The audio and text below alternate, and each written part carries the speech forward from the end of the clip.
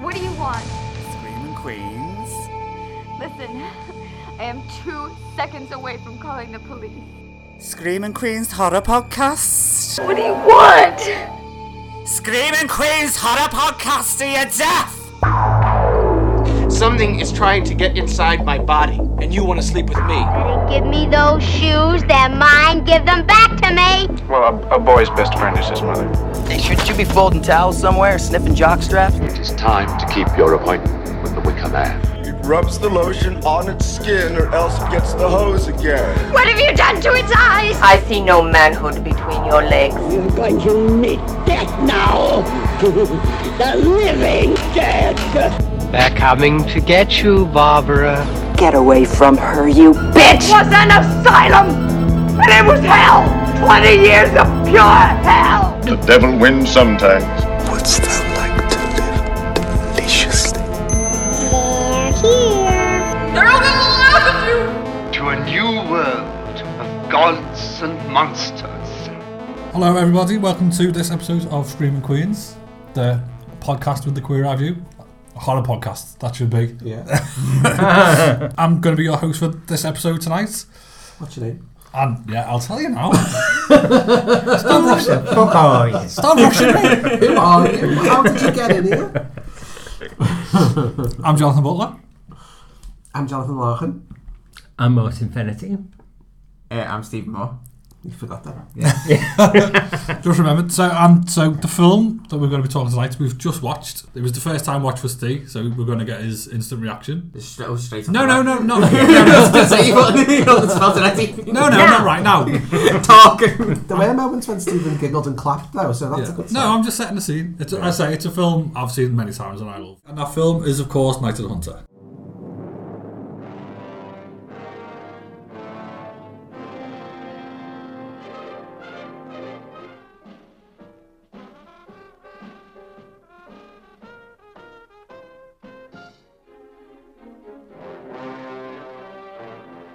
You see, girl?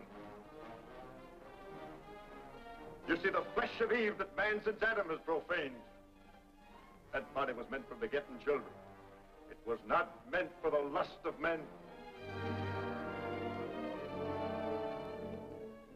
I'm feeling bad. What you been up to, Ruby? I've been out with men. Child. What did you tell me? Where's the money hid? But I swore I promised John I wouldn't tell. John doesn't matter.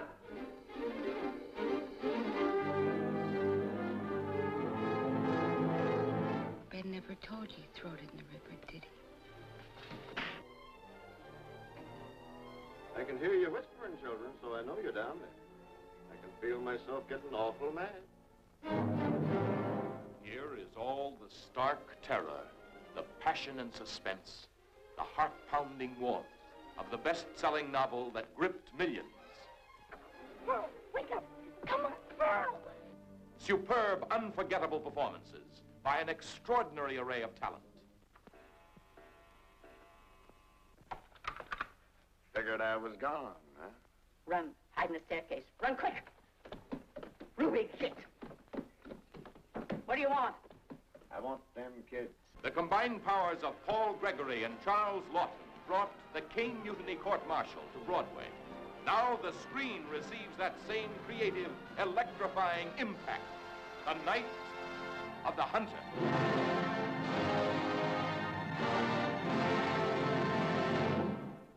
So, Night of the Hunter is adapted from a novel written in 1932 about a corrupt minister turned serial killer. I'm not reading this straight from Wikipedia at all. Who attempts to charm an unsuspecting widow and steal $10,000 hidden by her executed bank robbing husband. That sums it up pretty well. So when did you first see it?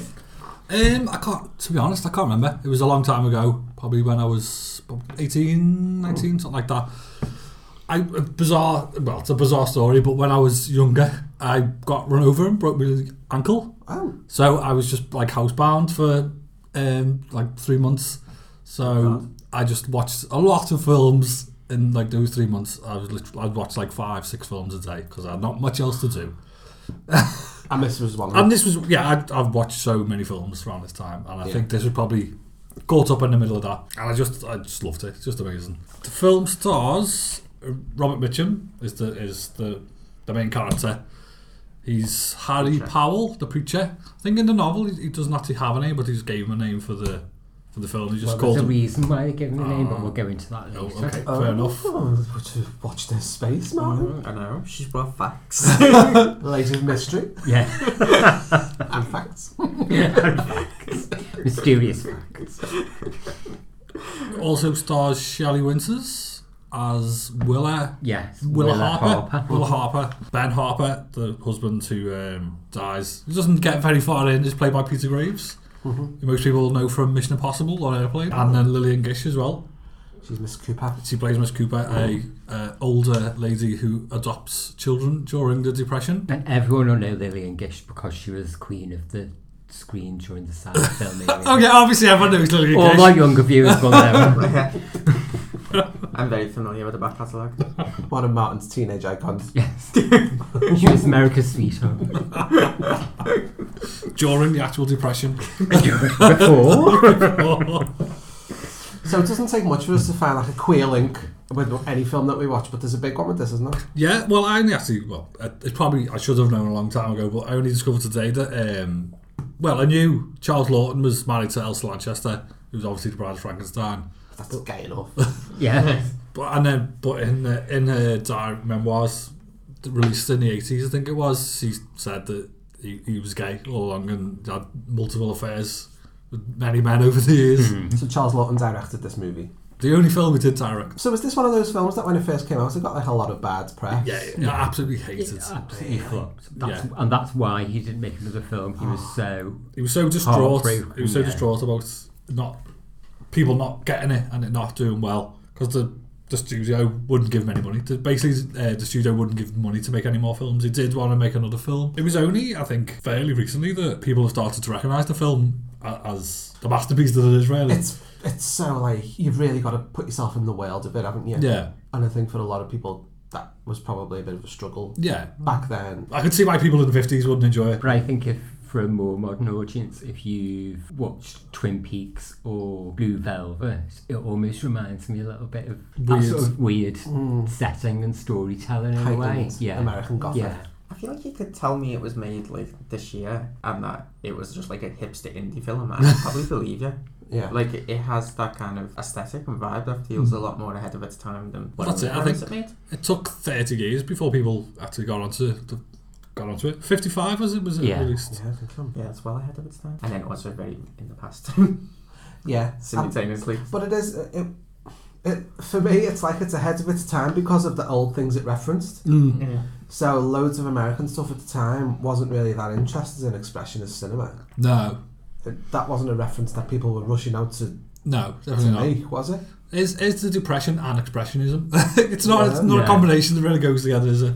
No, but somehow it does in a weird way. Because the 50s is about looking forward, wasn't it? It's about we're putting things out into space. Yeah. One day we might put a man in space, and it's about rockets and atoms and nuclear power and the atom bomb and the Cold War, and it's about looking forward, and it's about people getting fridges and tellies in every house and getting invaded by aliens. Well, because that was the boom of the early 50s sci-fi, wasn't it? Yeah. The B movies. The Night of the Hunter. Then why? So I'll just throw this one at you right now. Why are horror? First of all, why are horror fans drawn to it? And B, why are we as a horror podcast talking about it? I think Robert Mitchum's performance in it, I think, is just so menacing. I think there's just real horror to it. And it's like this is real. Well, as Martin's kind of hinted at already, it is based on something that actually happened. So this is horror that we get in real life. And why should people be interested? Because it's a great film. I think there's a sort of it's not a camp classic, but there's definite campness sprinkled all the way through it. So I think that's a good reason why a queer podcast is looking at it.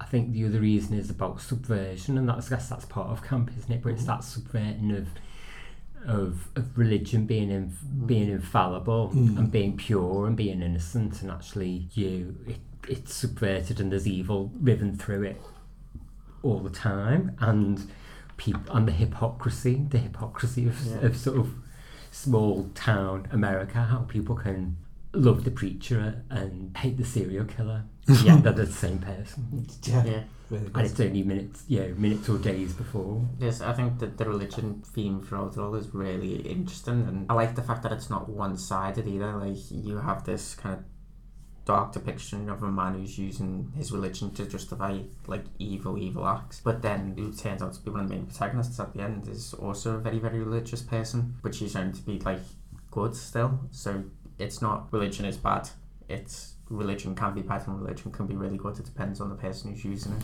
for themselves, and I think that's quite deep, because it could have been easy to just go one-sided.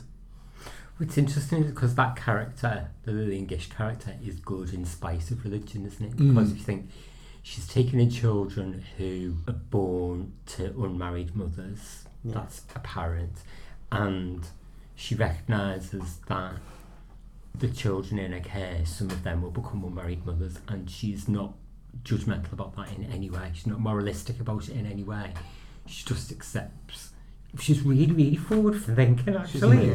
Incredibly forward thinking character in terms of thinking, actually, this is just about people's search for connection and love, and she just completely gets that, and she doesn't judge it. That's just life, and she will care for those children and care for their children, no matter what they do in that regard. And yet Robert Mitchum exploits people's love of religion to be for evil ends and their vulnerabilities. I think a queer audience can really identify with a lot of what goes on in this film, because you've got vulnerable young people on the run from a murderous religious zealot. You've got the subversion of the nuclear family and that sort of thing, where that ability or that necessity really in the queer experience, where you have to forge your own family and find it wherever you can find it wherever you can get it.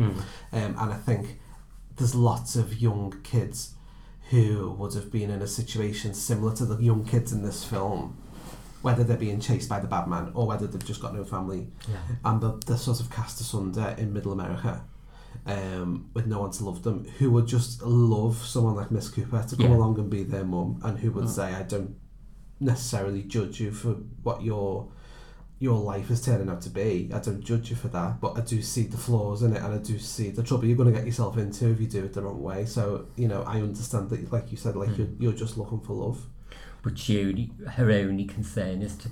we're skipping right ahead, but there's that character What's Ruby. The themes, isn't it? There's that character Ruby, and her only concern for her is that she becomes a strong, upright woman. She doesn't say a pure woman. She doesn't say a married woman. She just says a pure, upright woman. So she's actually... her only concern isn't about... she teaches them morality, and she teaches them lots of Bible stories and all of that morality, but actually her only real concern is that they find the best of themselves. And you're right, that's something that lots of young people generally would absolutely kill for. And also the reason I think a horror audience would be drawn to it is simply that moment where Robert Mitchum chases the kids up the cellar stairs with his arms reached and looks like Frankenstein's monster towering over them. There's quite a few Frankenstein little references I spotted in this. The flower, picking the flower. And the mob as well. The mob. So we are jumping forward, aren't we? So that's the themes. Do you want to go back to the end? Okay, we'll go back to the start. Let's rewind. Okay, so I'll try to think how the film starts. We get an introduction from Lillian Gish, so she's telling us a story about... this is a story about children. Yeah. Yeah, it's like the floating heads in space. Children's heads. Reminds me of Queen. Amy Rhapsody. Maybe think of the Twilight Zone as well. Yeah. So she sets it up with that with that's it. Beware of wolf in sheep's clothing. Yeah. So she does like a complete the full biblical quote related to that, doesn't she? So she sets you up for introducing Robert Mitchum. Yeah, because he says, doesn't he? You can tell the actions from the fruit that he bears. Like a corrupted tree can't grow fresh fruit and a fresh fruit won't bear bad fruit. Yeah, that's right. Yeah, so I think it starts with we just see the kids playing like hide and seek or something, aren't they? Yeah, and one of them goes to hide in a root cellar, doesn't he? And finds a dead body on his wall. So automatically you're set up with this vibe. The whole vibe of the film is children's story time, I think. I was thinking fairy tale at first, but I think it's more rooted in reality than a fairy tale. It's just presented in a very child-friendly way. So it's set up automatically innocence, and then within a minute the loss of innocence because they find a dead body, doesn't it? So it's like oof, straight off. It's interesting you say that because Charles Laughton himself described the film as a nightmarish sort of Mother Goose tale. There you go. Yeah, got it. Smug. So that's basically setting up for, well, that sets us up, we see this first murder, and then we see Robert Mitchum just driving along in his car, isn't he? Yeah. Can't be many people that would have a car back in 1932, I wouldn't have thought. That's true. That would make you stand out straight away. He's probably robbed it off, somebody's killed. Well, I think that's why he stopped. That's why he's caught, isn't he, in the first place? Oh, it is, yeah. Because he said, you've stole that car. Yeah. But while he's driving, he's talking to God. He's talking to God. Or himself. It's very, very handy to have all your exposition told through speaking to God. Yeah. And he's also just the exposition dump. Everything is just there in that first line, isn't it? Well, now what's it to be, Lord? Another widow? How many's it been? 6? 12? I just remember. You say the word, Lord. I'm on my way.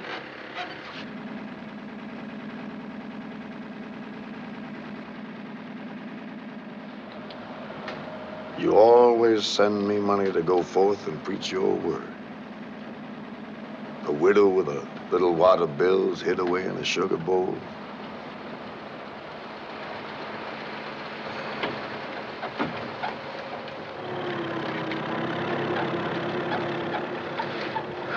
Lord, I am tired. Sometimes I wonder if you really understand. Not that you mind the killings. Your book is full of killings.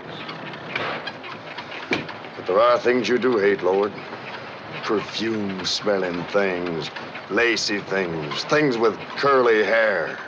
I'm going to need a widow with lots of money. And I love the fact that he says, you don't mind the killings, your book's full of killings. Yeah. And he's talking to the Lord. Was it? It's the other things you don't like. The lacy things. Perfume things and lacy things. With curly hair. And then it cuts to... the amazing stripper. Straight to the titty, yeah. And he's glaring. But I love there's a little moment in that part where you see his hands and the tattoos on his knuckles, love and hate, and he has his flick knife and he puts it in his pocket, and then it sort of flashes to the stripper. Yeah, it's obviously a very erotic moment, and he obviously has a flick knife erection. Yeah, flick knife erection that tears through his clothes and pokes out, and it couldn't be a more on the nose and obvious but really lovely sort of metaphor for what he thinks of sex. Yeah. Well, that I think the line just before that says, there's too many of those, I can't kill the whole world. So it's just his hatred of women, isn't it, basically? Yeah. This is where he gets caught. There's someone in the police officer comes into the strip club, arrests him, and then we see him getting sent off to court, don't we? Yeah. And then this is how the two characters... Do we see the kids playing in it? Yeah, John and Pearl playing, don't we? In their front yard playing with the doll. And then their dad, Ben, arrives with loads of money and a gun. And bleeding. So he's just like robbed a bank. He's just robbed a bank. You don't know this yet. You find this out. You get a little exposition bit in the court. But he just arrives. You don't actually see where he puts the money, do you? You just see he's got money. And he says we're going to hide it. And then the police arrive and drag him off. Yeah. And sort of John and Pearl are watching on, aren't they? And John's like, don't, when he watches his dad getting sort of dragged to the floor. And then the mum arrives just out of nowhere, just in time to see. Everyone's very underdramatic at this point, which is weird. Like, it's very downplayed and not over the top, which I find really weird and surreal, to be honest. It is weird and surreal, but it's also, for me, it struck me as like, because we're in the grips of the depression and nobody's got any life left in them. Everyone's like beaten down and they're used to this shit like this happening, and you know that the crime he's committed, you can tell automatically. He's got these 2 kids, he's got this wife, he's blonde and handsome. You just think he's not the bad guy. You sort of know there's sympathy there, don't you, for he was whatever he's desperate, done. Yeah. That kid didn't half look like him. Yeah, he did. Like, I would have totally believed it was real. Really well cast. Yeah. So then he gets, because somebody died in the robbery. That's right. He gets sentenced. He gets sentenced to for murder, murder, for murder, and then we get a shot, the same shot of the same Same prison. judge, yeah. So we know that he's gone to prison, the same prison as Robert Mitchum. Yeah. And then they've got an amazing. We get that great scene, don't we? Where they're on the bunk beds. Yeah, so Ben is lying on the bottom bunk, isn't he? And he's muttering in his sleep. Yeah. And Robert Mitchum's on the bed above, and he's trying to find the information from him. Yeah. And then he just sticks his head down, so he's upside down with his head hanging over. But Ben wakes up, startled by it, and then just punches him in the face. Clocks him right in the face and knocks him off the bed. Which quite interestingly, I suppose, mirrors the end of the film, but we'll get to that in a bit. But like that actual scene, he does very similar later on, but instead of coming from above, he comes from below, and then gets hit straight away again. Yeah. Oh yeah, that's true. I feel like it's an opening and closing of his character. Oh, that's true. Yeah. Interesting. So they have like a bonding thing, sort of a bonding thing in the cell, Yeah, where he's like trying to find out from him where this money's hidden. He finds out he's got a wife and kids, doesn't he? Yeah. And they're going to be all alone. Well, he likes widows and he likes money, so we know where this is going. The good Lord has sent him this opportunity. Yeah, because he prays. You just see him in the next scene with his knife praying. Yeah, he's like clutching the knife between his hands as he prays. Isn't he? So it's so weird because you got the knife representing his erection earlier on, and now you've got the knife representing his sort of link to God. It's really weird. He lives by the sword. He does, and he describes it as his sword. Yeah. Oh, he says, doesn't he? I don't come in peace, but with a sword, as he flicks his knife. Yeah. There's quite a sort of, for this film, there's quite a subtle moment, isn't there, where then it becomes apparent that Ben goes to the gallows. Yeah, although Steve didn't get it. I completely missed it. I love that this film was too subtle for you. I just don't know how I missed this. Maybe we've been to more hangings than you.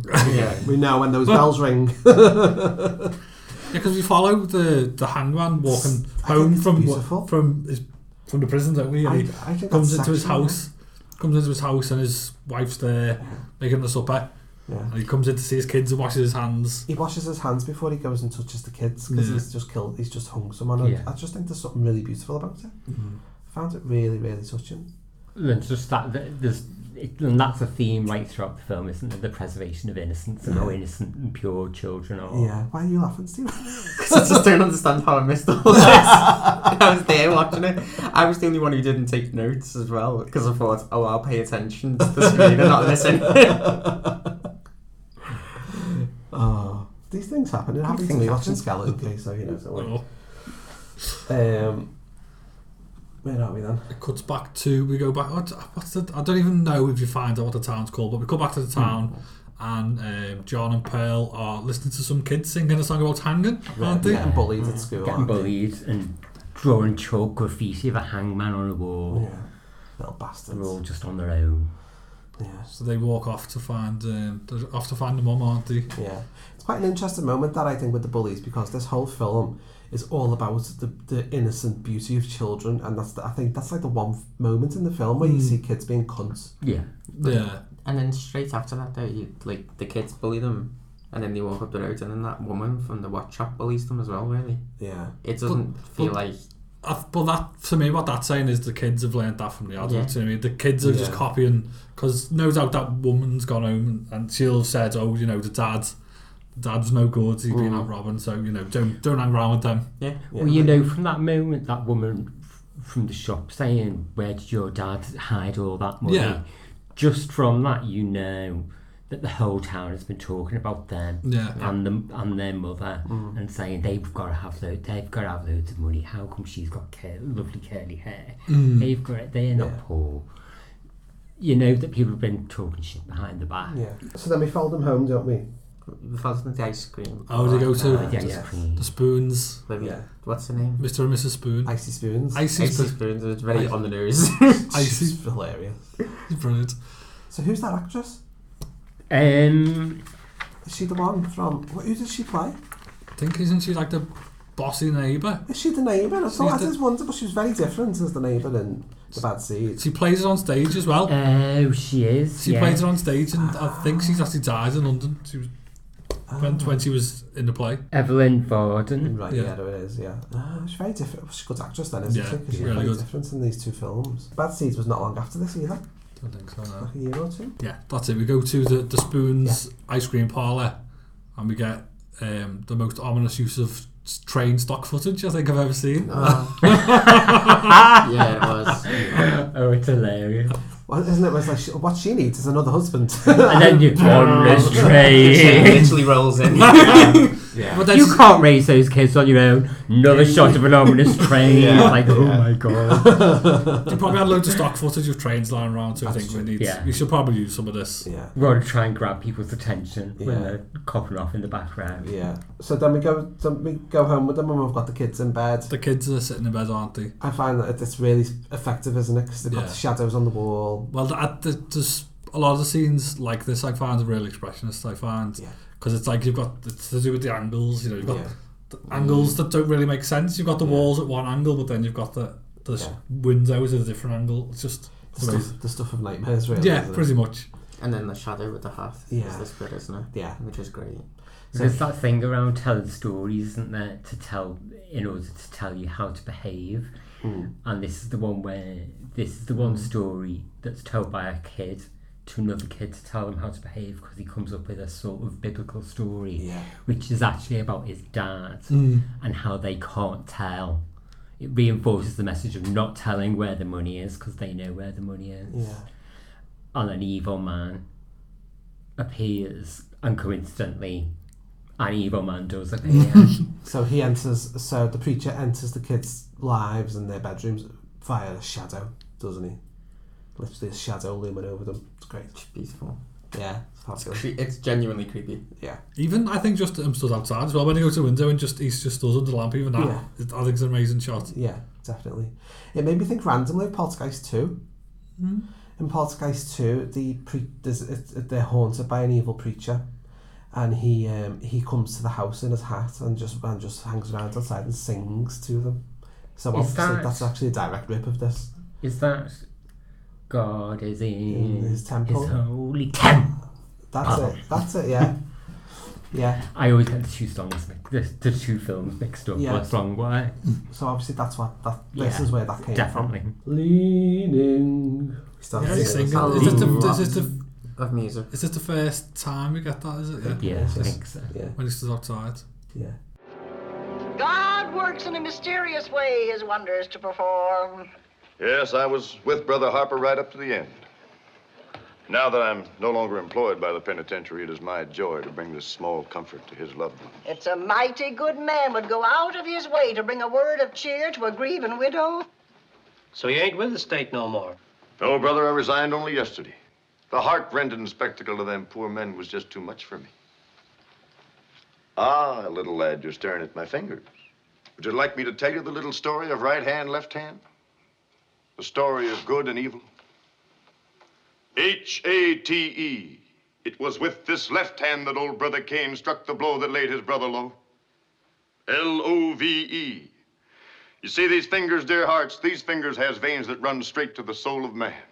The right hand, friends, the hand of love. Now watch and I'll show you the story of life. These fingers, dear hearts, is always a warring and a tugging, one against the other. Now watch 'em. Old brother left hand hates a fighting, and it looks like love's a goner. But wait a minute. Hot dog loves a winning. Yes, sirree. It's love that won, and old left hand hate is down for the count. I never heard it better told. I wish every soul in this community could get the benefit. Oh, you just got to stay for our picnic Sunday. No, I must wend my way downriver on the Lord's business. You ain't leaving in no hurry if we can help it. John, mind your manners. Take that look off your face. Act nice. Why, you don't mean no impudence, do you, boy? Do you, boy? How many's the time poor brother Ben told me about these young'uns? What'd he tell you? Why, he told me what fine little lambs you and your sister both was. Is that all? Why, no, boy. He told me lots and lots of things. Nice things.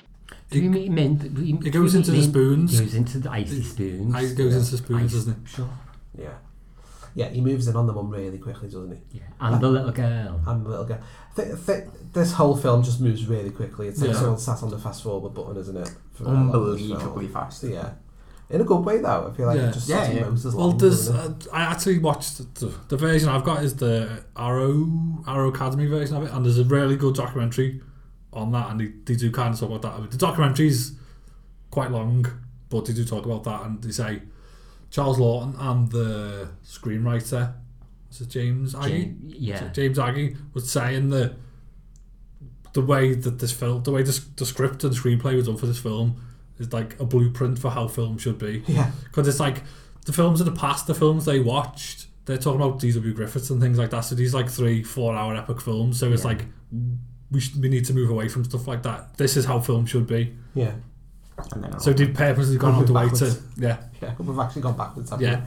we? But, I think that adds to what you were saying with like the childness of like the way it's told. It feels like very much like a kid telling a story, like, and then this happens, and then this happens, and then this happens, and it's just so clear and concise of these are the important bits that you need to know, and the rest is like doesn't matter. So let's just get to it. It's like Halloween, isn't it? In a way that it doesn't waste any time. Really, everything's there for a reason. Like the nanny.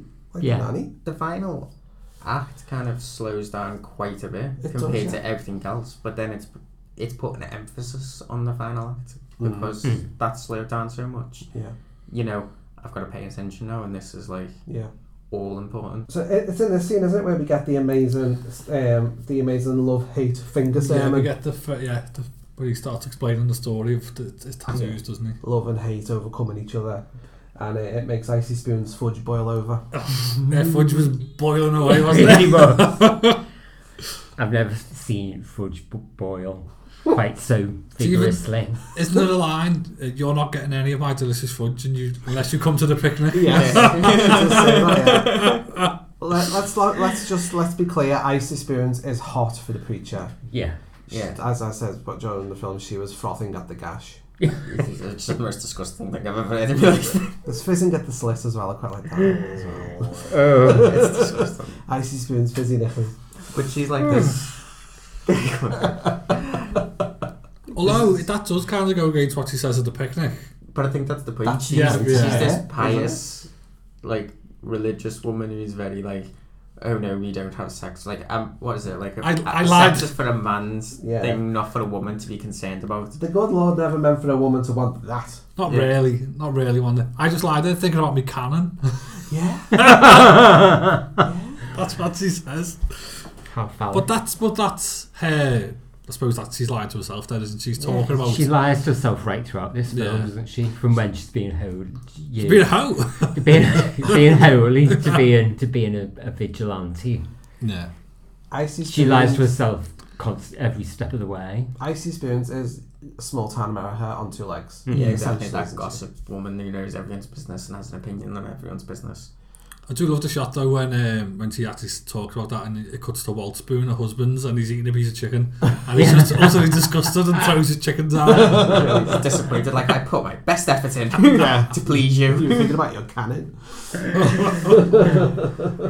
There's another great line in this section where Willa says, my whole body is just a quiver with cleanness. Quivering with cleanness, yeah. Quivering with cleanness. Oh, that's when he says that the husband told me the money being thrown to the bottom of the lake and there was no money. Yeah, so she feels like the burden has gone from her, doesn't she? Yeah. She feels like... Is this the scene where Mrs. Spoon takes her down to the river and has a chat with her saying... She's trying to cop her off with her. Saying, look, your husband's been dead like a week, you know, and this preacher's just turns up asking questions. You should definitely marry him. It's time to move on. It's been a whole week.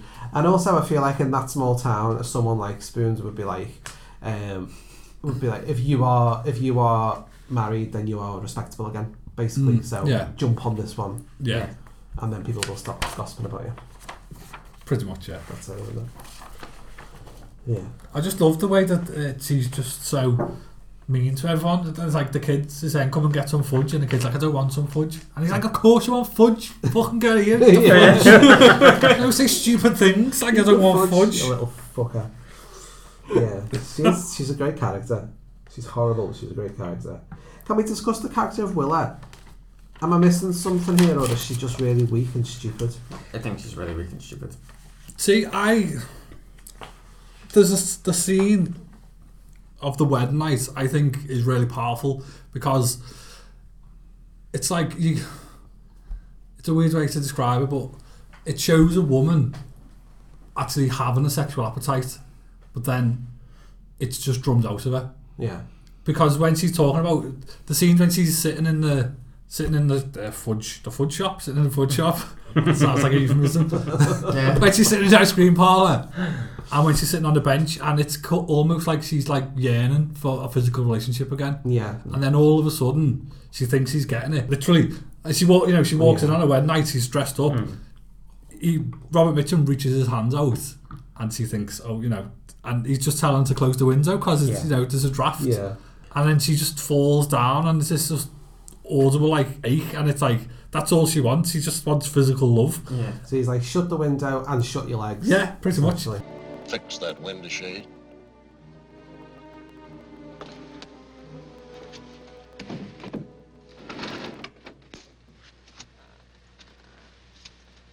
Harry.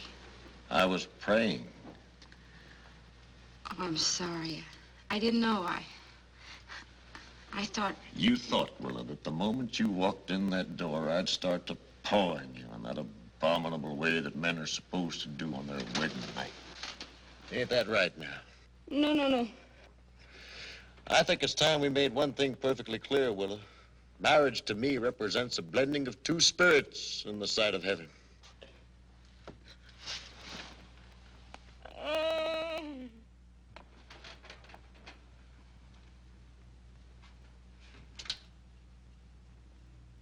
Get up, Willa. Harry, what... Get up. Now go look at yourself yonder in that mirror. Do as I say.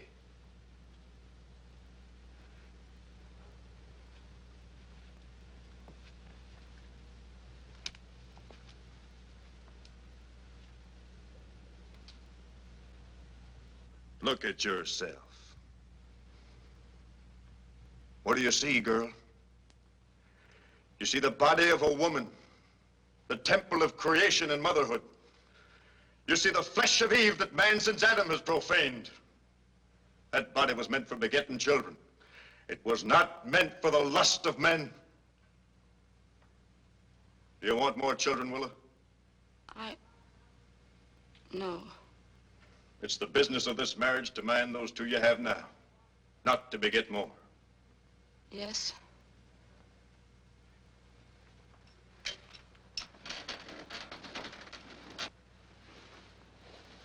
All right, you can get in bed now. Stop shivering. Help me to get clean, so I can be what Harry wants me to be. I think it's essentially like she was broken from losing her last husband, and she just wanted to look for anything to fill her. And I was being metaphorical. Yeah. No, but I feel like you. Well, she thought she was going to get some as well, but right. She was looking for someone to kind of fill that gap in her life, not that gap. And can I hear some fudge boiling? You're ruining my really good sentiment. And this man came along and kind of shown as like he's a religious, like a very pure man, is the way he kind of puts himself across, and the local woman who's respected is telling him that you need to be with him, and she's found something, and then he puts religion on her and uses religion to kind of control her to the point where she starts controlling her own self with religion and her own delusion. She's brainwashed, isn't she? Yeah. But what I mean is becomes that cult. to get like a depiction of that in the 50s of like a woman who was like sexually, you know, frustrated. I can't think of. I mean, there probably are. I'm sure there'll be people who know more than me, but I think that's a really early depiction of something like that. Yeah. And especially in a film that's about so much religion as well. I think the only other that I maybe can think of is Marilyn Monroe in Niagara, which is a couple of years before. But the thing with both of those films is one of them, in fact, no, do they both die? I think they both die in both films. Yeah. But one of them is definitely morally corrupt. Yeah. In their film. Can we just address the moment where before she goes to join him in bed, she finds a flick knife in his pocket and goes, "Men." Oh shucks. And then he has a great line when he says to her, "That body was meant for begetting children, not for the lust of men."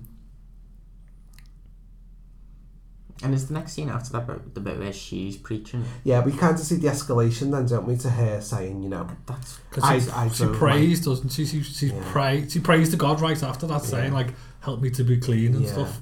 And she essentially is brainwashed into thinking she drove her husband to death because she drove her husband to become a killer because she wanted a sexual relationship. She wanted sex. She wanted paint for the face. Yeah. And perfume. Yes. And that's why all the bad things happened in her life, and it was all her fault. Yeah. And the fault of women. Yeah.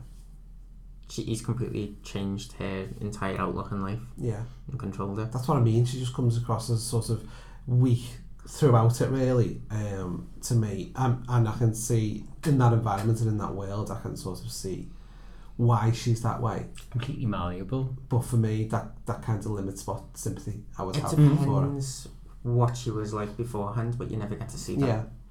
Yeah. But that's because, once again, it's not wasting any shots. No. But if you'd established that she was strong beforehand and then she'd broken and then she went like that would be a more sympathetic character than just she's just weak throughout. Yeah. But that shot anyway where she's preaching with the fire in like 4 different places, it is really scary and just looks fucking great. Yeah, it's fabulous. So one person who isn't weak at all is John. No. Who, in an incredible scene, throws a hairbrush at Robert Mitchum's head. That's right. It's just unbelievable. If that's not a reason for us to cover this film in a queer podcast. Yes, I quite agree. See, what's the little girl? Pearl. I love Pearl. I think she's one of my favourite little actresses and little characters I've ever seen in everything. Every line she delivered was just adorable and so funny, and I just couldn't keep. Oh, I love her. Do you know how she got the role in the film? No, don't tell us. Okay. So there was a big giant paedophile. I went there, sorry. Nothing like that. There we No, go again. she won a singing contest. Oh, so was that actually her singing?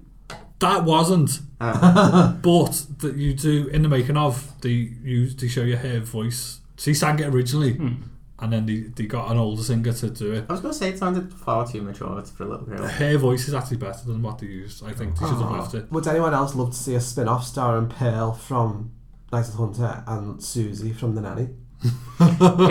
Oliver and Shirley style spin-off, only it's about 3-year-olds.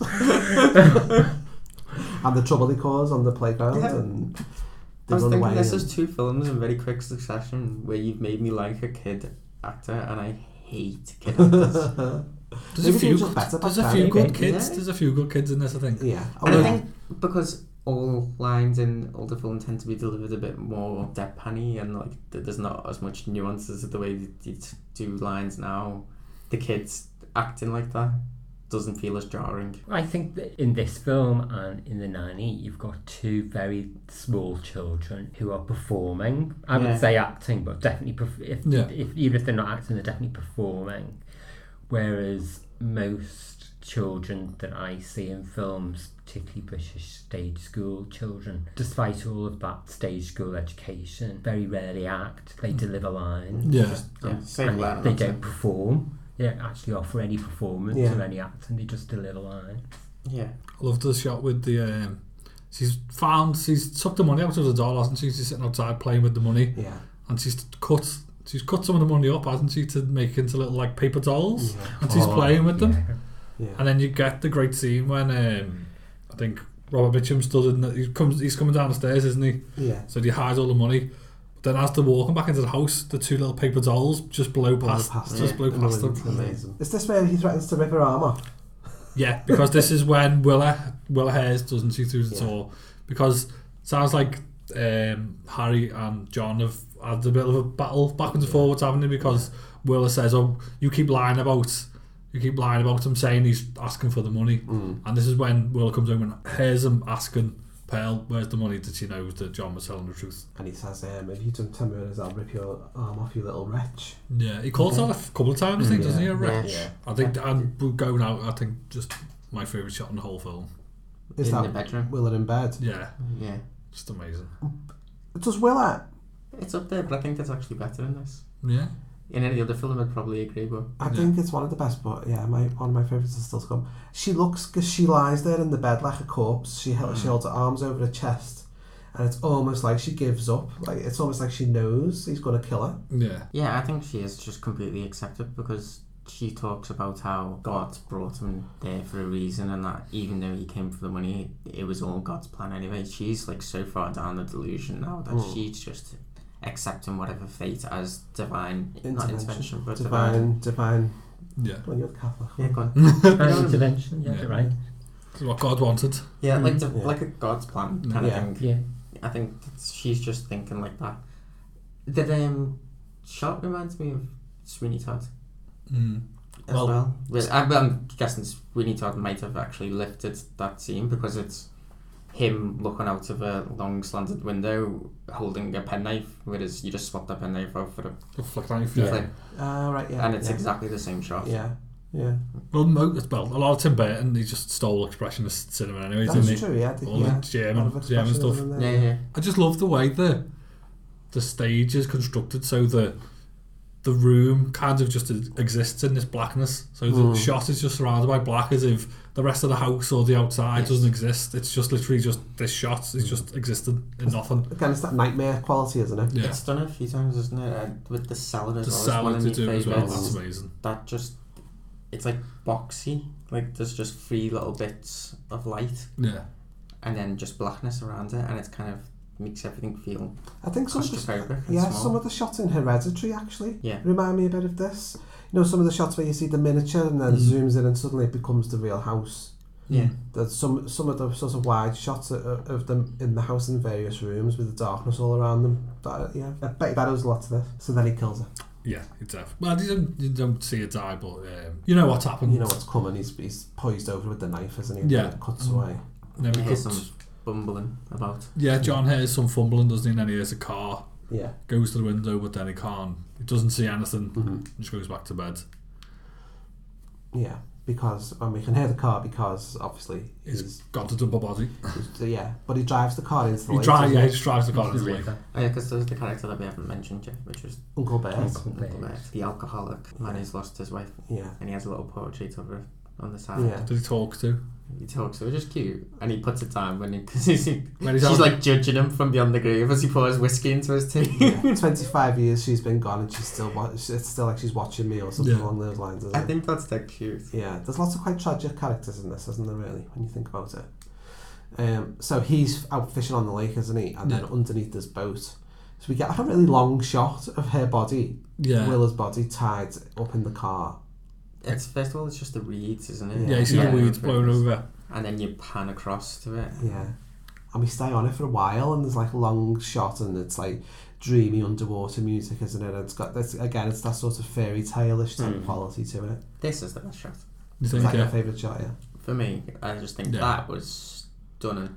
The way the weeds kind of mimicked the way her hair was flowing underwater. It was just gorgeous. Yeah, it is amazing. He probably spent a lot of money getting that shot, so he thought we'll make the most of it. Yeah. I don't even understand how they done that, but it looked fucking great. So apparently Robert Mitchum wasn't very impressed with the casting of Shelley Winters in this role. No. She was meant to be playing a sort of worn down West Virginia girl whose life is completely wasted. So he said, she looks and sounds as much like a wasted West Virginia girl as I do. The only bit she'll do convincingly is to float in the water with her throat cut. That's a bit. I love that. It was a best shot though, so I sort of agree with him. Yeah. I sort of agree with him. I think part of the problem I've got with the character and feeling like she's weak is possibly to do with the performance. Yeah. I feel like maybe her heart wasn't altogether there with that performance. I could see other actors probably doing that in a more sympathetic way. Shelley Winter's actual personal character is big and blousy and rough. Willa Harper has never even managed to reach those heights, and I think it's just too much of a stretch for Shelley Winters to be able to quite do that. I think I agree on that one. I do love another one of my favourite chapters when Harry goes into to see the spoons, doesn't he? And he's sitting at the desk, he's sitting at the counter, and he's talking about how she's run off. Yeah. Left a little note, says, "Oh, maybe she'll be back one day." And I think his line is, "She'll not be back, I can promise you that." But he's got his head down, and he just looks up, and he just gives a slight little look, like to the camera almost. It's just amazing. Yeah. I just think his performance in every scene. I think Robert Mitchum's just amazing. So from there, it kind of he steps up, trying to get that money, doesn't he? So the kids are down in the cellar hiding from him, and this is where he becomes the real sort of nightmarish bogeyman, isn't it? He's like, "Children, I can hear you whispering," and they're hiding from him. It's really fucking creepy. And meanwhile, Uncle Bertie's drunk on the boat because he's found a dead body, isn't he? He's seen it, but he won't phone the police. No, because all you hear him saying, he's completely drunk. He's saying, "They'll think it was me. They'll think it was me." Maybe he killed his wife. Yeah, maybe that's fine. Was it him who says they slit her throat like she had an extra mouth? Yeah. It's so great line. It's so visceral. So you get that image of her body in that, and then he goes up and describes it even more detail. It makes retrospectively makes the image that you just seen sound even worse. Yeah, that's totally. really cool. Yeah, totally. And I suppose he thinks he's going to be blamed for it because he's the lonely man in a small town. He's got no wife and a woman's dead, and he's an alcoholic. He would be the kind of person who would just get blamed, especially if he found the body. He lives in a boat and plays a banjo. He probably doesn't look good, does he? In any other film, it wouldn't be him. Fights little boys in for coffee. Yeah. Probably not. Yeah. Probably not going to do well. All you ukulele playing hipsters living on houseboats, beware. Beware. So the kids. Well, there's loads of listeners who've just lost. So he steps up his chase of the kids, doesn't he? He's stalking up the kids, and we've got the great. This is Mrs. Spoon, where she saves the kids. Yeah. So, she just pops around, doesn't she? Yeah. Doesn't she want to give them a bath? She said, "Do you want me to take her upstairs and give them a bath?" Yeah. But then it's as she's leaving. Yeah. What does she shout? It's not what she shouts. No, it's she just doesn't say anything. It's just a look. It's just a look. She goes, yeah.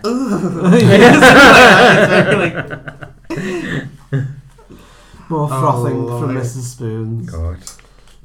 Frothy spoons, and then frothy spoons. So then you've got him. So he gets the kids down in the cellar, doesn't he? And he's like, he's threatening them physically and saying, "I'll cut your throat, like I cut your mother's throat, basically, if you don't tell me where that money is." And so John lies, doesn't he, and says it's buried beneath the stones or whatever, but the cellar's, it's all concrete, isn't it, on the floor? Because we made the little girl cry again by calling her a wretch, and she cried like one little tear. Yeah, he did. Yeah. He did. Oh yeah, because he does the interrogation first, doesn't he, with all the food? Yeah. And he's like, "We've got fried chicken, we've got cornbread," and he's like, "But you're not getting any of it." Until you tell me. Because that's what he says, trying to see something cute. Yeah. And he pulls out his knife. So, yeah. It's so troubling. So he says John's a troublemaker, or he says a meddler. A meddler, and I use this on meddlers. Yeah. So he's threatening him there. Yeah. To say this is what's going to happen. Yeah. And she's just great. That little girl is just so good in this bit, and she's like, "I'm not going to tell you because John told me not to." Yeah. You know, like, oh. He's like, he says, "Are you going to tell me?" And she goes, "No." So he gets them down in the cellar, and then there's that other amazing shot you were talking about. Yeah. It's just where it's just like the cellar, just this little scene exists in the blackness. Yeah. Totally. So he's trying to get the truth out of them, and then she says, doesn't she, she caves in and says, "Yeah, it's in the doll." He sinned. He told a lie. It's in the doll. And then, so then obviously John knocks one of the shelves down to clock Robert Mitchum on the head. And this is my favourite shot, is where the kids run up the stairs to get away from him, and he towers over them with his hand. Yeah, Frankenstein to get them. It's really fucking scary. Yeah, it's great. But they get out, don't they? They get away. They get on a boat, and he's chasing them. He's chasing them to the boat. That's it. They lock him in the cell. They lock him in the door hits his hands, and then they lock him into the cellar. Yeah, but he freaks out. There's that moment as they're going to the boat, and they're stuck in the mire and the mud at the edge of the river. But he's coming down the bank really, really quickly, coming through all the bushes. It's like it's horrible. It is horrible. It's great suspense, isn't it? Yeah, and there's so many horror movies that have done similar things. You know, where the person you care about is running away and the killer is literally inches from them, chasing them, and that always freaks me the fuck out. Yeah. It's like Chainsaw Massacre, where he's right behind her with the chainsaw, like literally right behind her. Yeah. Do we think there could have been an actual influence then? Because if Charles Lawton was married to Elsa Lanchester, he might have had Frankenstein. Yeah. Very possible. Yeah. I mean, there's a lot. Well, think about a lot of the shots in Bride of Frankenstein. Dr. Pretorius's laboratory. Yeah. There's a few things where there's an expressionist feel to it, with all the odd angles and stuff. So it wouldn't surprise me at all. It's got to borrow from that. Like, yeah. No, but I mean, literally, like deliberately. He's married to someone who was in it. He might have said, had a contact with James Whale and said, "Come down here for a day." Yeah. Give me some tips. See, one of the most affecting parts of it is the kids going through the mud. They're sinking in the mud and it's slowing them down and it's going around their ankles. But they get on the boat. Yeah. But you get a real sense of just how small and fragile they are, because when Robert Mitchum ends up in the mud, he doesn't go ankle deep, he goes knee deep. And it's just like, thank God, they are really sort of tiny children. Yeah. He's this big, lumbering giant, so big, he sinks to his knees. And his steps to get to that boat are much quicker than his. Yeah, like a bit more chaotic. Yeah. As well. Like he flailing falls about, whereas they were just kind of like slipping in. Yeah. To get away on the boat. So this is my favourite section of the film. Amazing. I love them drifting down that river for like days and days. This is like very dreamlike, this entire segment. It's completely dreamlike, and she starts to sing a little lullaby about a pretty fly. Pretty flies, and then we see a spider web. They're like coming out of the spider web, very much like escaping the web of darkness. I get this imagery. Yeah, there's nature all around them. There's a turtle. He's like, they're very suspicious looking turtle. Yeah. And John says they make soup from those, but I don't know how to open them. Yes. It's just a tin opener. Yeah. Get the soup out of its back. And when you and Martin, you said, didn't you, when she was singing the lullaby, it sounds like Björk. It did sound like a Björk song. It was weird. Once upon a time there was a pretty fly. He had a pretty wife, this pretty fly. But one day she flew away,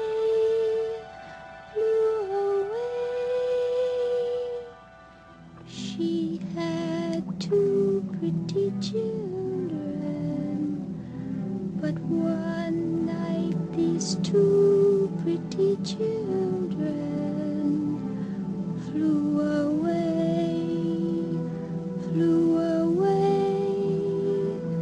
into the sky, into the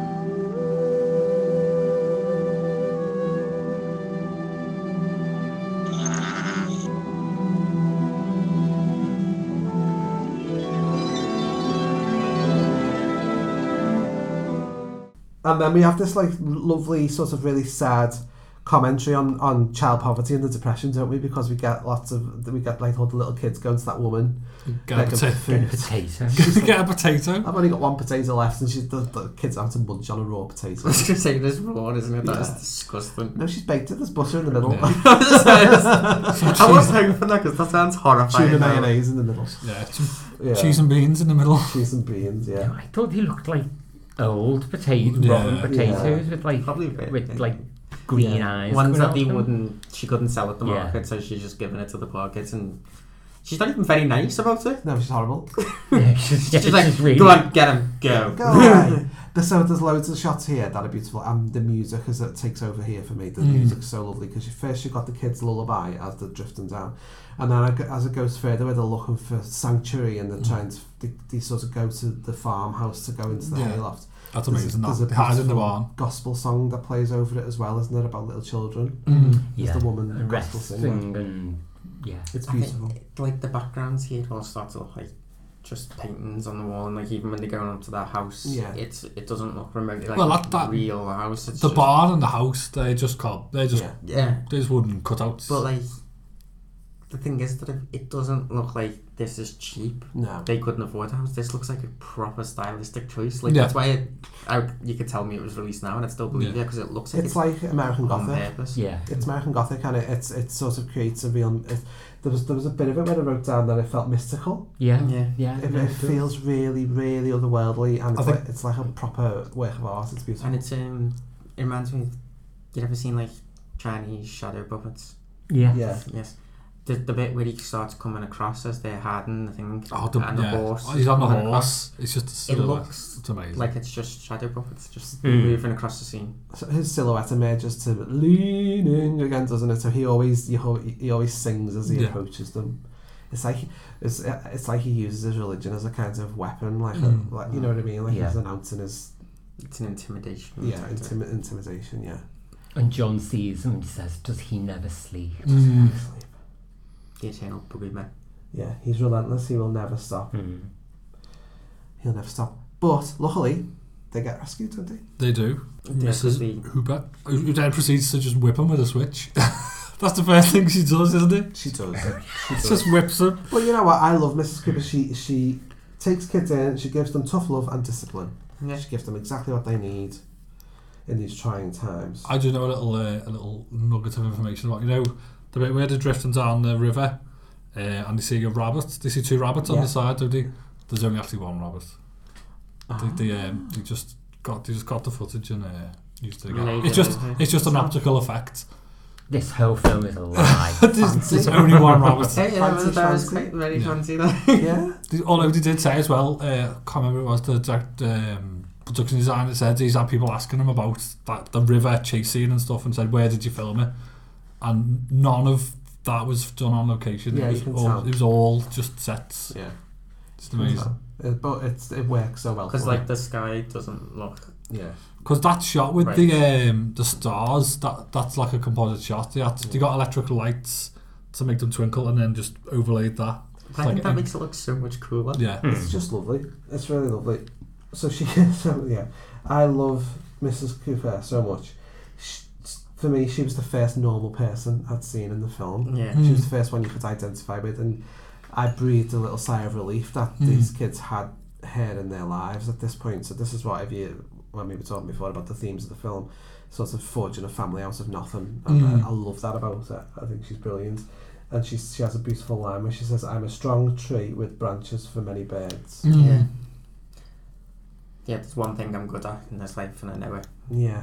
She's there to look after the kids. It's so nice. She's great. I think this is where it actually slows down for a second and takes a breath. It does. Yeah, you're right. To kind of show you this is an important woman and this is what she's doing, and it's great and it's nice. And it's the first time for me as well.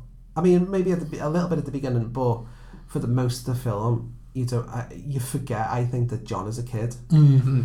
And this is the first time that he's acts like a kid because he's around someone who's a proper parent. And he says, there's a little moment in it where he says, "Tell me that story again," and it's just like the kids. He's just a child. It's what a kid wants. Yeah, and it's just lovely. That she does the thing as well, because obviously they arrived by the boat on the reed, and she starts telling the story of Moses. I remembered. Yeah. But as she's saying it, she talks about how it's just a boat that arrives, and can you guess who was on that boat? And they go, "Oh, it was John and Pearl. John and Pearl." And I like that because it's almost like it's a joke back to the first story that got told, where he was quite blatantly talking about them in a metaphorical sense, and then it felt like she was going to be doing the same, but then they were just kind of laughing. No, we're not actually doing that again. We're making thing. Mm. It's kind of you are doing it, but not doing it at the same time. It's very clever. Yeah. So the other kids that she's got, they're all girls, aren't they? Yeah. Ruby is the oldest. Yeah. Ruby is the Stephen Moore of the piece because of a few lines that she says. Ain't I pretty? Are these the most beautiful eyes you've ever seen in the world? Did you ever see such pretty eyes in all your born days? Does she ask him to buy her an ice cream, or does he offer to buy an ice cream? Is that her usual? She asks. She asks. Yeah. Because the boys, so Ruby meets boys, doesn't she? Ruby's plunging into her sexuality. She is.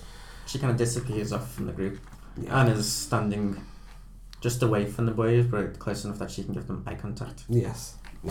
One of those extras is the brother of John.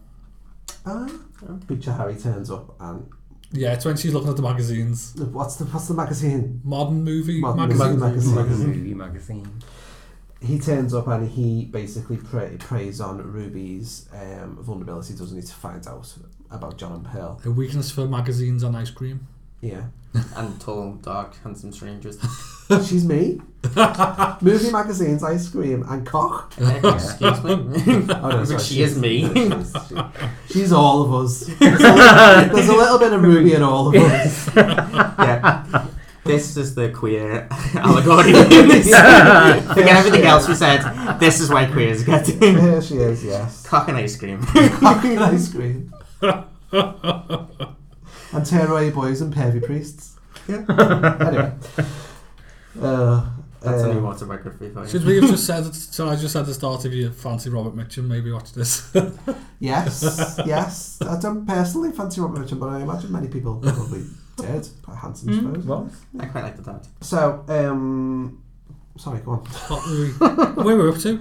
So, he goes round the house, doesn't he? Oh, yeah, that's right. He tempts Ruby with ice cream and a magazine, obviously. But no, do we get to see him first? Don't we? Where Ruby confesses to Miss Cooper. She says, "Oh, I've been bad," and she's thinking, "Oh, what's going on? Is she pregnant? Is this another mouth to look after? Yeah. Another mouth to feed?" Because we get that little scene, don't we, where the nurse, there's like a nurse on the street, runs over to hug one of the kids. Yeah. And it's clearly her kid. She's got pregnant and not been married. Yeah. And so even though she's still around and she could look after the kid, because she's not married, she's, you're looking after my kids instead. Yeah. And you'll come round to the visit, and then I wasn't quite sure if it was that, if she was going to adopt it, but I was thinking it was that way. That's my take. Yeah, I think she was the mum. Yeah. I was a bit confused, but then I came down and thinking the same as you. Because often in those days, when there was the whole stigma of illegitimate children, often people wouldn't give you a home if you're a single mother, and they wouldn't give you work if you're a single mother, so it was easier. Get rid of the child. It was easier to get rid of the child, and they'd be as hypocritical as to give you work and a home if you'd given your child up to be cared for by somebody else, and it was known, but you didn't have that child with you. It's really odd. Yeah, so that is a really good scene. I like that. Yeah, and it's just, and she just confesses that that someone was going around asking about John and Pearl. Yeah, she hasn't been sewing. She's been seeing boys. She's been seeing. Yeah, but again, Mrs. Cooper just says, doesn't judge her for it, does she? She's really lovely, but she knows that there's trouble coming to the door. Yeah, definitely. On a horse. On he literally comes round the corner on a horse, doesn't he? He does. And the minute he turns up, from the get-go, Miss Cooper doesn't give him an inch. She knows, and I love that. That's so refreshing about this film is that she doesn't get duped in the slightest. You just know from the get-go that she's going to protect these kids at all costs. She knows straight away. She doesn't fall for any of it. She doesn't. And it's here that you realise, because you don't really think about Harry's intellect that much. I don't think. He comes across in the first hour and 20 minutes as being quite canny and clever. Yeah. He's actually not. He just preys on really fucking thick people. Yeah, absolutely. And she's got a brain and knows she's got the measure of him straight away. Yeah. And I love that. Interrupts his con artist little routine of the love-hate. Yeah. Yeah. He's actually just a stupid thug, isn't he? Who will bully people until he gets what he wants. He's got a bit of patter. Yeah. And Ruby drops the eggs again. She does say, I think there's a line earlier on, isn't it, with Mr. Cooper says, she always breaks the eggs, but she is good with the kids, so I can't get rid of her. Yeah, She's got like a mother's hands or something like that. And I think she's the one who picks the bad potatoes at the beginning. She does. She gets the They're blame not for big the enough to go to market. Oh, bless her. Well, she's got his looks. It's possibly one of the few films, maybe the only film I've ever seen, where the good and the bad have a fight via a duet. They sing a duet. Yeah. Mm-hmm. It's a wonderful thing, isn't it? His weapon is that song, and she just fires back with it. Yeah. She harmonises. Like, yeah, and she's like it's almost like the sort of it's almost like the pureness and the beauty of her character drowns out the darkness of his, isn't it? In a way. I suppose it's like he's using once again his religion as the weapon, and she's just fighting back in the same way because this is a religious song, and she's going to be like, you're using it for bad and I'm going to use it for good, and this is why we're going to win. Leaning, leaning, safe and secure from all alarms. Leaning, leaning, leaning on the everlasting arms. What a fellowship, what a joy divine, leaning on the everlasting arms. What a blessedness, what a peace is mine, leaning on the everlasting arms. Leaning on Jesus, leaning on Jesus, safe and secure from all alarms. Leaning on Jesus, leaning on Jesus, leaning on the everlasting arms. Kind of thing. It kind of goes on the entire theme throughout it. Yeah. And out of the two of them, she's the only one who ever mentions Jesus. He never mentions Jesus. Yeah, he doesn't take that part, does he? No. And he never, none of his stories involve, he never mentions Jesus. Yeah, once. Cain and Abel he talks about, doesn't he? But he always talks about religion. He's into the blood and guts. He does mention Jehovah, doesn't he? That's the only thing. He's into the justification. But Jehovah is like it. Jehovah's the vengeful Yeah. version of God, isn't he? That's like that's the God of the Old Testament who is very, very temperamental. Yeah. Not the New Testament God to who's put all it mildly. forgiving and merciful. Yeah. Even at the beginning of the prison, so the dad, he turns around, the dad asks, what kind of religion do you buy? Are you into? That's And he great, that. says, I've made one between me and God himself. So it's like, he's even admitting there, I'm not actually religious in the way that you think it is. Yeah. I'm religious because it suits me. Makes me a good person in my eyes.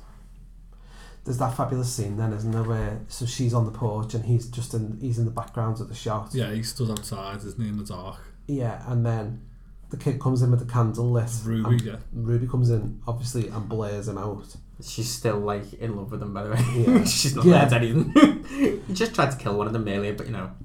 And then when the candle disappears, he's gone. Yeah, it's just really creepy. Great. And then Miss Cooper says that great line: "It's a hard world for little things." Yeah. Because you get that shot with the owl and the rabbit, don't we? Yeah, so it's really into that shot, isn't it? Yeah. Yeah. If you needed any more metaphors. I know. I know. I love that owl. Yeah. It does look like it's tied to that branch, which is a bit mean, but... Probably was. It's on a string when it flies off, yeah. Couldn't Yeah, get I trained wouldn't notice that. couldn't get the trained owls back then days, could you? No. Yeah, so she's just stoic all the way through, unflinching strength, and it reveals him. So when he attacks them, he comes into the house, and we have that moment where he sort of pops up after. Which is really comical in a weird way. Yeah. Isn't something to do with the cat though? Because you heard the cat. The cat screams, doesn't it? Yeah, so maybe like stepped on the cat or the cat scratches him or something. Yeah. And that's when I think that's what you were talking about before, because his head pops up from the bottom of the shot instead of from the top down. So does she fire a gun at him? Yeah, she shoots him with a shotgun. And then he runs off screaming and flailing, and he's revealed to be just a weak, wild Pathetic, animal. insane man. Yeah. And then the arrest is quite it's quite straightforward, isn't it? She just calls the police and says, "Come." Yeah, I've got him trapped in the barn. It mirrors the way his dad's arrested as well at the start, isn't it? It is, and he's shot in the shoulder just like that happened. Yeah. So the police come to get him, don't they, from the barn? And this is the moment where they come to get him from the barn, but not only to get him from the barn, this is where they arrest him for the murder of Willa. This is the point where it's confirmed that Willa is dead, really. Yeah. Well, for the kids, it's confirmed that Willa's dead. And as he's wrestled to the ground, little John clearly has a flashback to what happened to his dad, and he reacts in the same way as well as dad. So he sort of deals with it there and then, doesn't he? And the money just flies out everywhere. Yeah, he starts hitting him with the doll. Yeah. And says you can have the money, and it's heartbreaking because you think it's heartbreaking because it's too late. But he just wants to give him the money to save his mum. The rest of the film is almost like a little weird epilogue, isn't it? It's crazy, yeah. Well, I think we got the weird mob scene, don't we? Yeah. Where Miss Cooper's sitting with all the kids in like a restaurant eating something. Yeah. And then Mrs. Spoon walking past with the mob sees them and do they smash up the car? The trial's obviously been the big event of the year in that town, so everyone's riled up and been interested, but they're all out to get him. That's it, because you see they're all drunk as well. They're all drunk. You see it in court shouting, don't you? You shout lynch him. Yeah, lynch him. And they shouted, called him Bluebeard. So they're chasing. So yeah, they're kind of. And the boy doesn't actually name him, does he? No, we don't know. He can't do it, can he? No. I feel like that's because he doesn't want. After seeing the dad, he in their whole breakdown, he's still like pitching it like that. He doesn't want someone else to be hung. I think again, it's about the innocence of children, isn't it? And the kid doesn't want to be responsible for someone dying. I think that's what it is. So then the mob first attack the restaurant trying to get to the kids. Yeah. To say, oh, you poor things, but they're like really terrifying. And then they head to the courtroom. Yeah, it's proper pitchforks and torches and axes, isn't it? I think one of the reasons this probably wasn't as a great success is I think it is a real critique on thick middle America. I think it's mob rule, exactly, isn't it? And even earlier on, there's the kind of outsider idiot racism bit where the man assumes that it was the gypsies that had come into town who'd stole the horse and killed the farmer, but we know it's actually that, and it's just that kind of blaming outsiders, the middle America falling for religion, everything here is like a critique of people who would have gone to see this film. People who are just completely unquestioning of anything that's presented to them, especially if it's dressed up with a Bible, and they won't and there's no self-reflection of criticising themselves for having fallen for being duped by this man. They take out their anger at being duped by him on him, but they allowed it to happen in spite of him being a completely ridiculous character. Well, I suppose in those days as well, when people were that poor because of the depression and stuff, they look for any kind of leadership and any kind of promise of some sort of salvation and hope. And I guess like a preacher is quite charismatic in a small town where nothing much happens. That's quite an event in itself, isn't it? Yeah. But good old Miss Cooper doesn't fall for any of that shit, does she? No. And she gives the kids a happy ending, which is really nice. It becomes a Christmas film. It is, yeah. Could we call this a Christmas film now? Well, yeah. I wanted to ask Stephen, actually, is this a horror musical? And it came into my head as well. More so for the fact that we were talking about what's it called? We talked about The Wicker Man. The Wicker Man being a musical, and I was like, my justifications there for why I think that was a musical kind of stood here, because there was plot advancement through music and that. Yeah.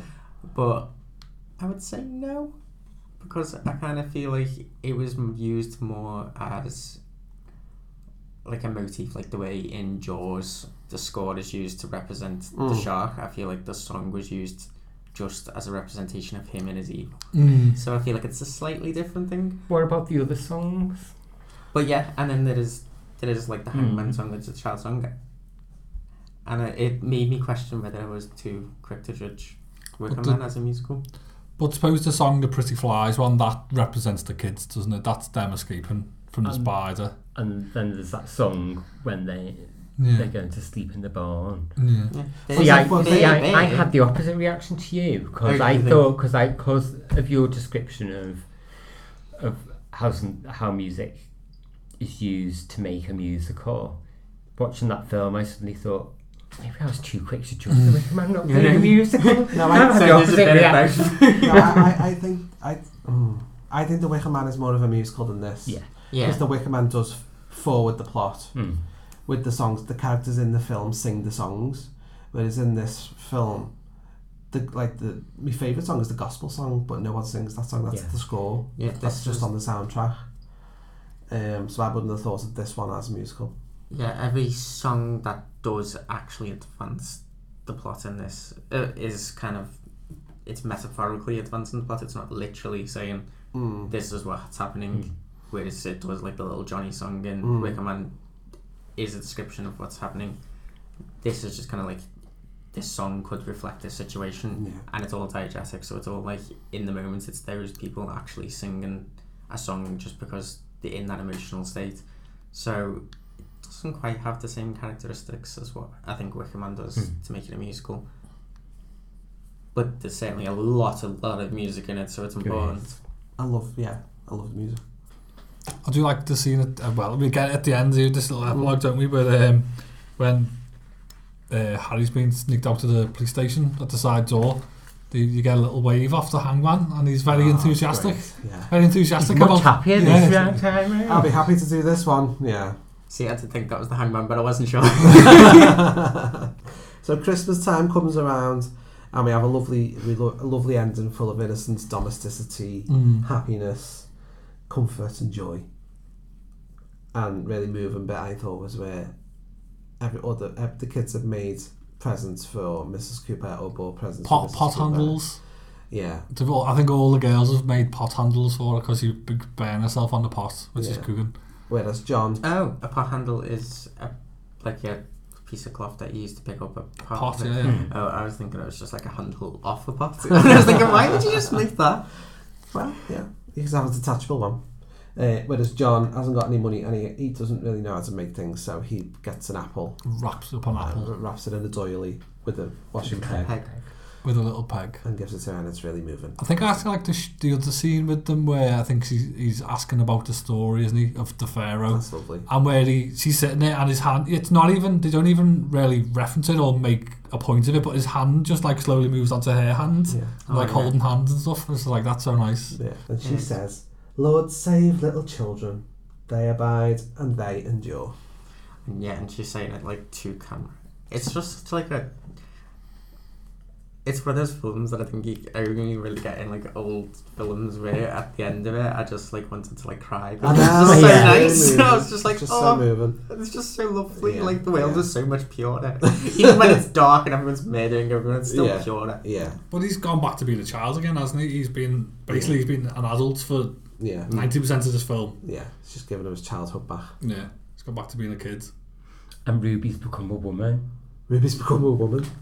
Yeah. Oh, she got a brooch. She's got a brooch.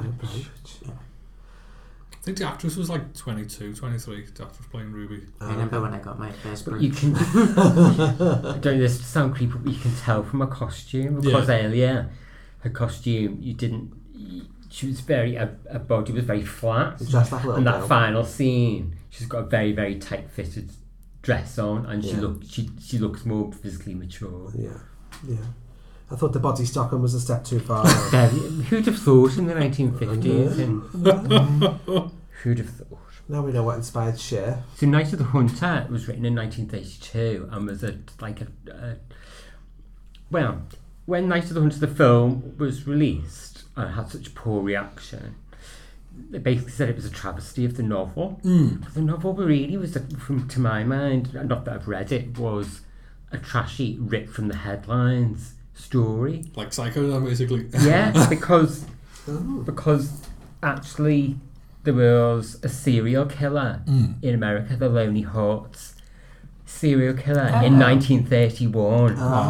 And he didn't get hanged till 1932, so the book really was ripped from the headlines. Who placed Lonely Hearts ads, he wasn't a preacher, but he placed Lonely Hearts ads saying he was looking for love. And then he'd meet up with the women, and he'd specifically target women who were single and had children, and would murder them to get their money or their life insurance. Wow. And he was arrested after killing 2 women and I think 4 children. And they discovered the bodies in somebody's garage, and there's bloody clothing, hair, a burned bank book, a small bloody footprint of a child. And as they were uncovering this, the people from the town arrived and got so incensed that they formed a lynch mob. Right. So that all happened in 1931, and then there was a 5-day trial, and it had to be held in a local opera house because there was such a large number of spectators. Wow. Oh my God, that's so long. Wow.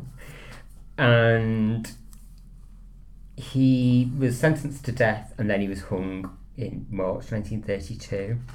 The book was released in 1932, so it really was like slapdash. Yeah. You mentioned, Jonathan, that the character in the book, Robert Mitchum's character in the book, didn't have a name. Yeah.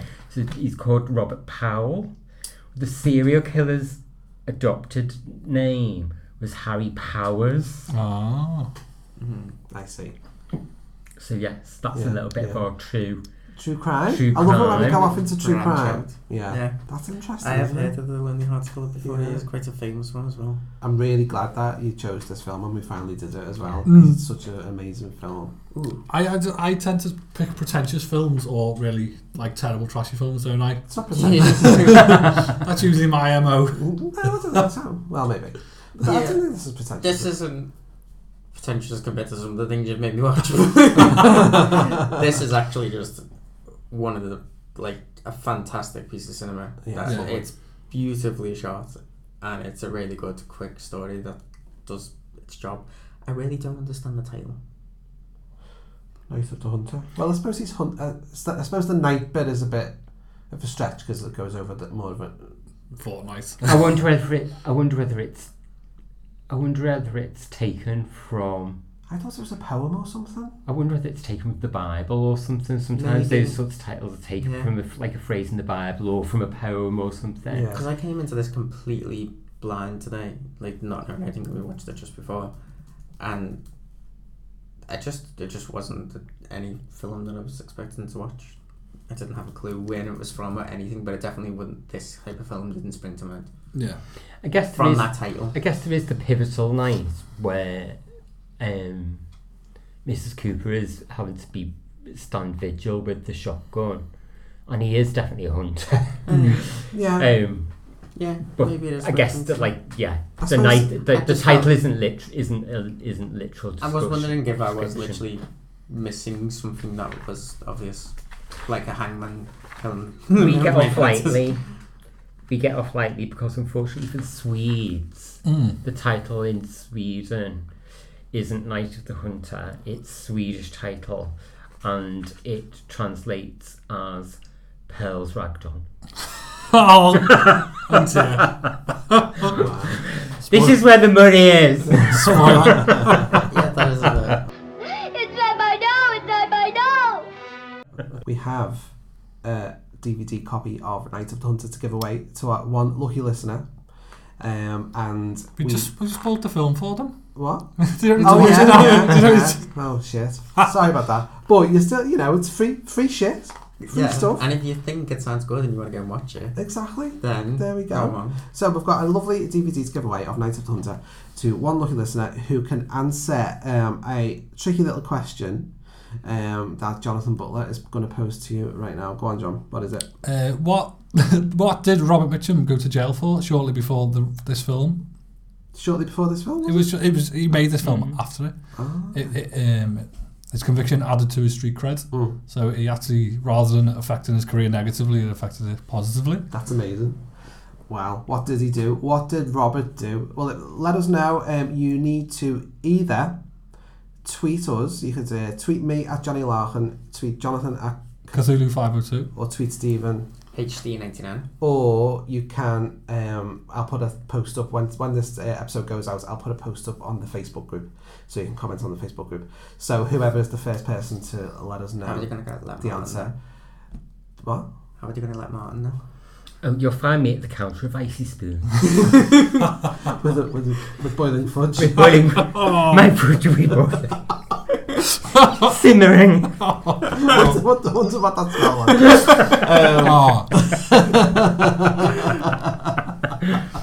Oh gosh, my scars on a low. So yeah, there will be a post by now. By the time you listen to this, there will be a post in our Facebook group. So go on Facebook, search for Screaming Queens, like us, and comment under the post. And the first person to get in touch will win a brand new, not even opened, a shiny new DVD of a shiny new VHS. Yes, yes. It barely jumps or anything. You don't even need to do any tracking. I haven't taped over it or anything. Yeah. Probably, you know what? Some of them are probably worth a lot, aren't they? If you've got I was after a copy of Possession on VHS on it. Do you want like 40 quid for it? See, that's pretentious. Yeah, definitely. Yeah, you big wanker. But yeah. Anyway, thanks for listening to this episode. If you've got any opinions on the film, did you like it? Did you not like it? Do you hate it? You're never going to listen to us again?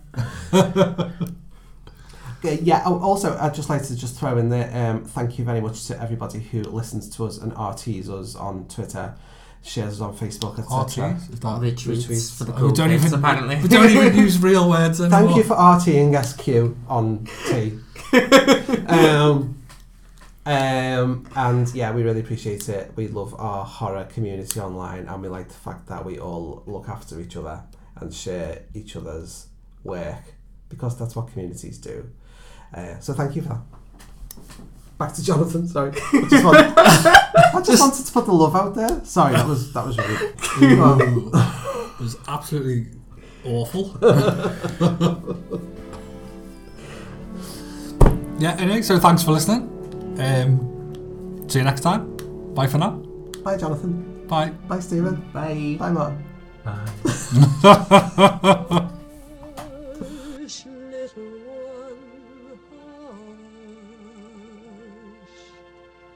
Hush, my little one, hush. Morning soon shall light your pillow. Birds will sing in yonder willow.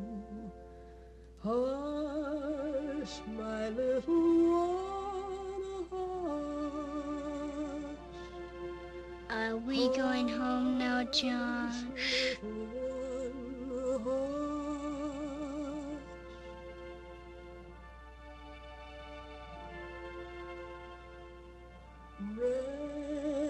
Rest, dearest one, rest.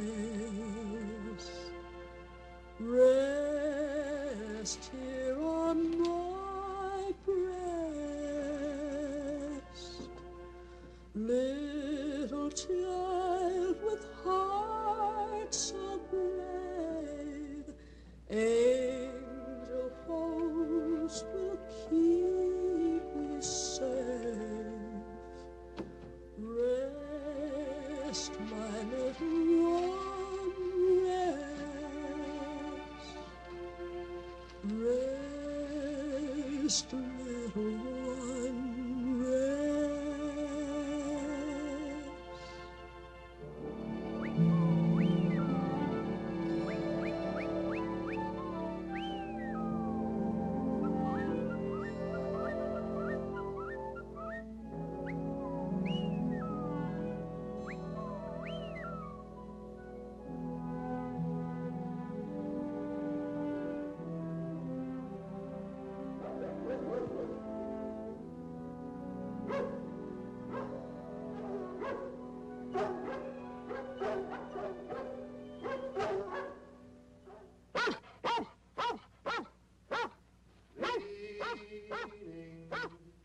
Leaning